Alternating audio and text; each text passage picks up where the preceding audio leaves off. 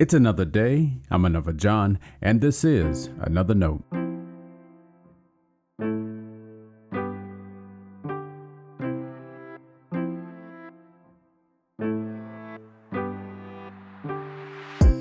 Today's edition of Another Note is titled, A Constant Attitude. Our scripture reference today is Matthew chapter 24, verses 23 through 35. As always, may the Lord add a blessing to the reading and hearing of His holy word.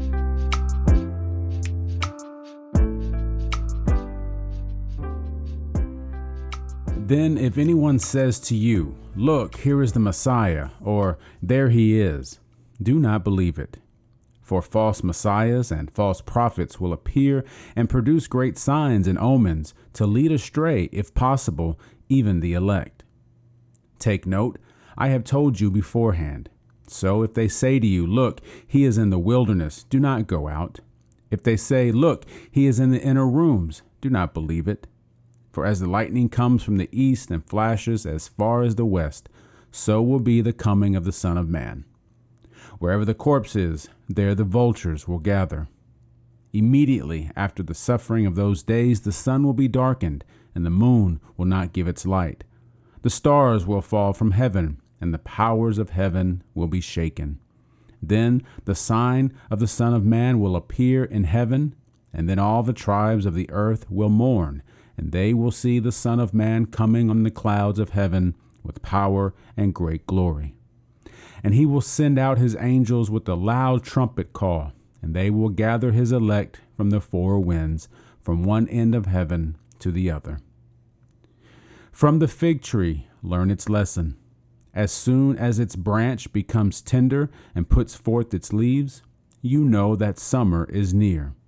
So also, when you see all these things, you know that he is near, at the very gates. Truly I tell you, this generation will not pass away until all these things have taken place. Heaven and earth will pass away, but my words will not pass away. This is the word of our Lord. Thanks be to God.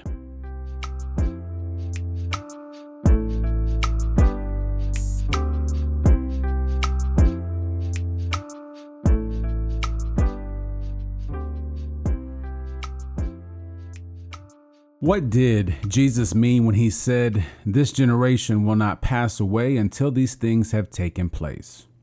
Well, there is an abundant supply of words to help answer that. Or you may begin reading them and find they offer no help. The Bible was written for you, not to you. That's a teaching I keep at the forefront of my mind as I study the Bible. It's from a Bible scholar whose work I appreciate. It means when we read the ancient words of Scripture, we must keep in mind to whom they were first written. The message meant something to them first, and it includes images, word plays, and assumptions that may be lost to us. So we do our best to learn the context of what we read. Of course, that doesn't mean the Bible has nothing to say to us. It does. As we seek to learn how the Bible first spoke to its original audience, we then learn how it speaks to us today. It was written to them, but also written for us. So I assume the disciples had questions about this generation. I would love to know how they struggled with that title. What did they make of it? How confused were they? We'll never know, but that's part of learning to read the Bible.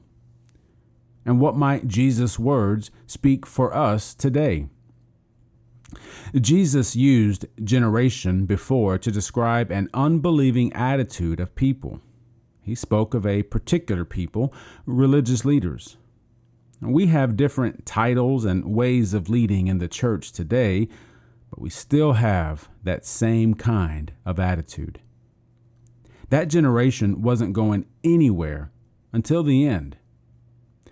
We learn then how to faithfully live out our calling, even though that attitude is still around. people will try to lead us away from God's kingdom priority. They may use loud shouts of disapproval or employ more subtle means of distraction. But the words of Jesus will not pass away. They are there to inspire and to encourage us. They will, hopefully, convict us at times and motivate us to greater faith and discipleship. Stay blessed. Now, before you go, let me make sure you know I love you and you are a blessing to me. Thanks for listening to another note. I hope it helps you live a life worthy of the calling you have received. Let me know if I can pray with you and help us reach others by sharing today's devotional or leaving a review wherever you listen as a podcast. And finally, make sure to check out the website at anotherjohn.com. God be with you.